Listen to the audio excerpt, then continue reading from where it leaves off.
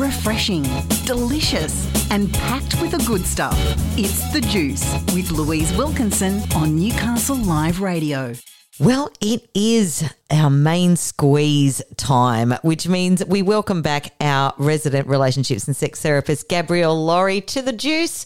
Welcome back, Gabrielle. Hello, thanks for having me on The Juice.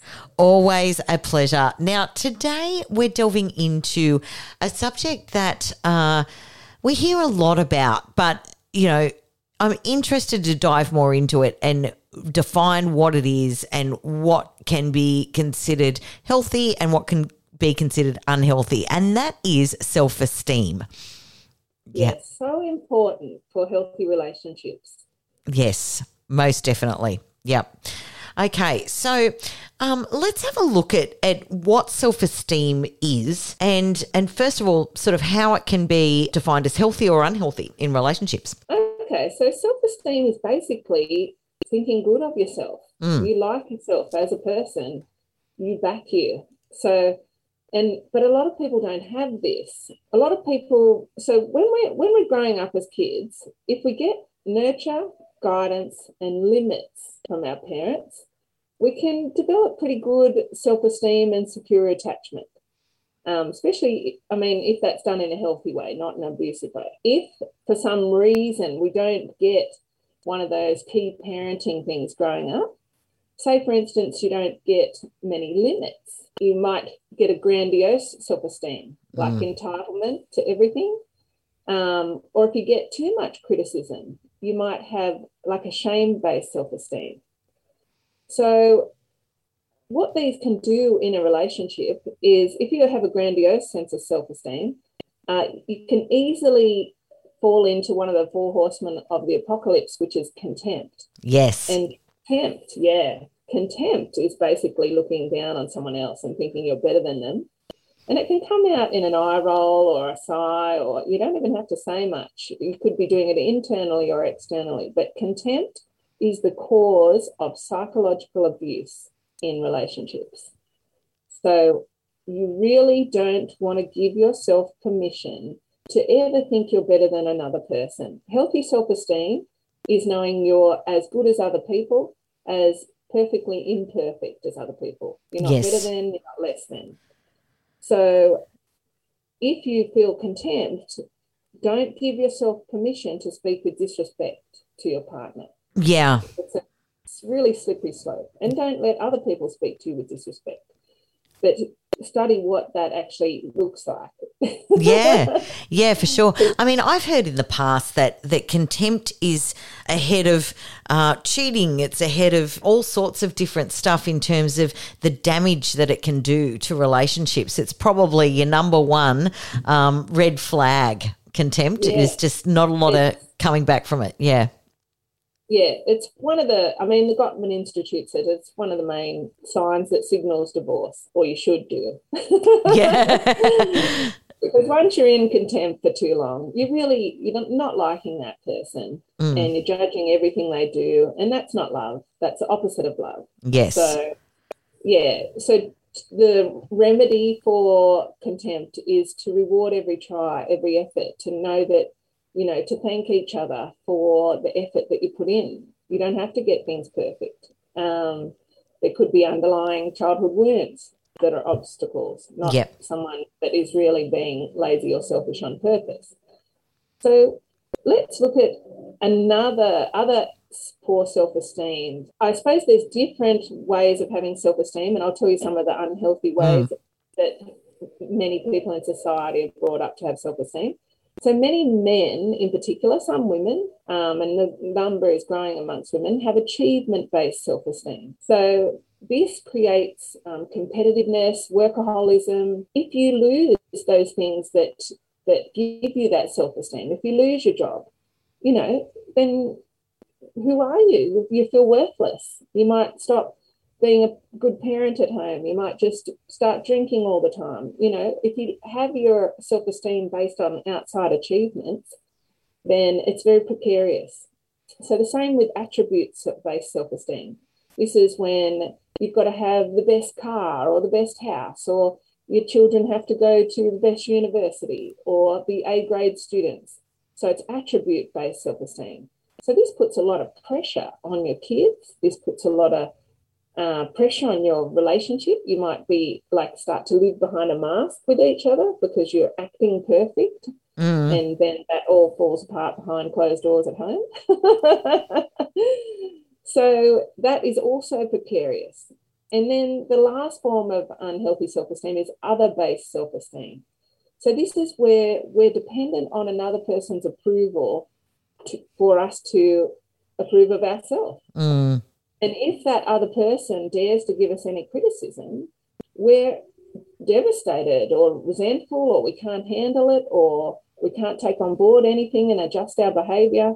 So, it creates codependence. It's the basis of love addiction, people pleasing. We might burn out spending our life people pleasing because we just want approval from others. So people with real inner self-esteem, it's called an internal locus of control. They have healthy boundaries. They are able to give from a place of joy, and then they're able to say no when they really need a break from giving. Yeah, I understand. Yeah, okay. Well, look, what we might do is we'll take a really short break, and when we come back, we'll talk about healthy self-esteem and how we might get ourselves into that space as well if we're identifying with any of the unhealthy markers. We'll be right back with Gab on The Main Squeeze here on The Juice very shortly.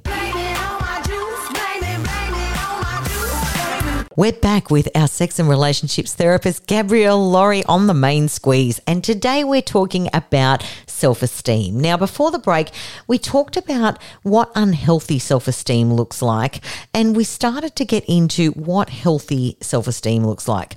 So, Gabrielle, if we were identifying with any of the unhealthy behaviours, what do we need to look for to get into a healthy space with our self-esteem? The easiest way I think people can achieve that, if I can, to put it in a nutshell, not a nutshell,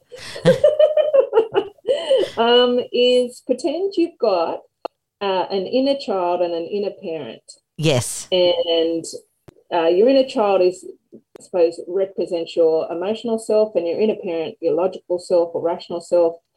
So if you parent your inner child like you would a child that you adore, you give them healthy food. You make sure they have 8 hours sleep a night or more. You make sure they have regular exercise. You take care of your inner child like you would your real child that you really love if you have kids.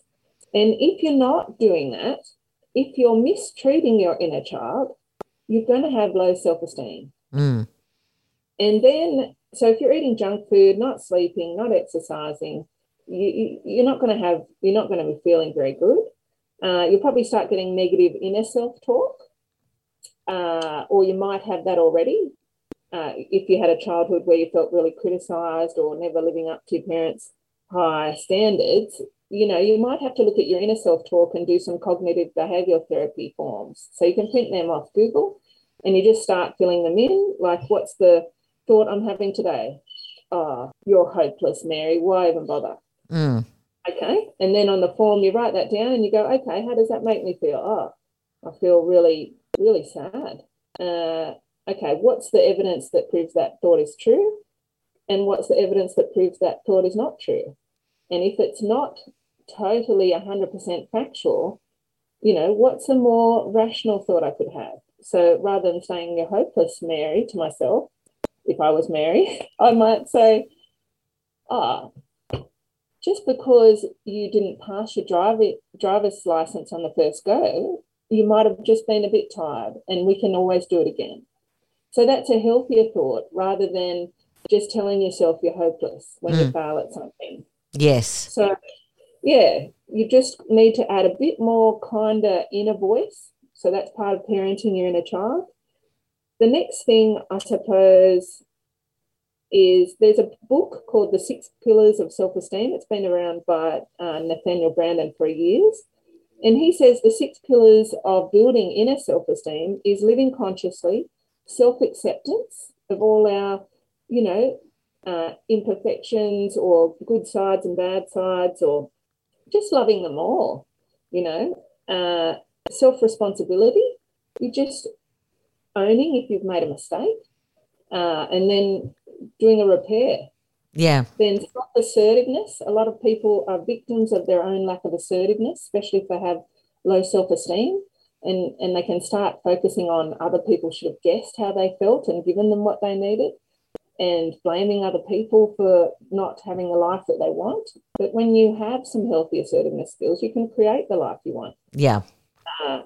Living purposely and personal integrity, doing what you say you're going to do when you say you're going to do it, and living purposefully, having that dream and taking baby steps towards it, whether it feels uncomfortable or not, whether, that inner voice is going, oh, you'll never achieve it, why bother? You just keep taking baby steps, like brushing your teeth. You might not feel like doing it or not, but it's taking care of your inner child. Yeah. Absolutely. All of that makes complete sense. And it's stuff that, when you say it, it's like, yeah, I can see how I'd need to do that. But we don't do it, do we?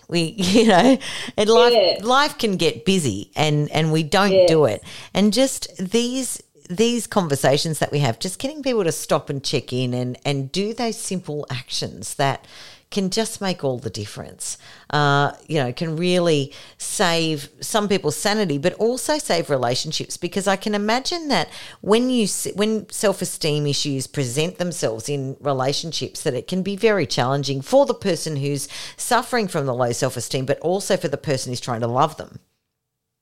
Absolutely. Yeah. If you've got low self-esteem, you might be tempted to always be telling your partner about your empty cup and expecting them to fill it up, and this can be quite draining for the other person. And so you've got to fill up your own cup of self-esteem as much as possible, as long as they're treating you well still. But you can't be reliant on their approval and their constant praise or their, everything. You've got to give that to yourself. Yes. So, yeah, and then you can both come to each other with full cups, and that's a beautiful feeling in a relationship when you both take care of your own happiness, and you are the cake. The relationship is just some icing. It's a bonus. Yeah. 100%. Yeah, I see it. Look, Gab, thanks so much for this discussion. It's been absolutely enlightening, and, these simple steps that you've laid out, those 6 pillars, critical for everybody to know. I know that we talk a lot about how you wish, and I wish you've converted me, that we teach this stuff in schools, because it would just make such a difference and make adulting so much easier if we had that emotional intelligence and that knowledge going forward. But look, life is a school, as they say, so you're never too old to stop learning. And I thank you so much for bringing this to the table today. You're so welcome. My pleasure. That was Gabrielle Lawry, our resident relationships and sex therapist here on The Juice.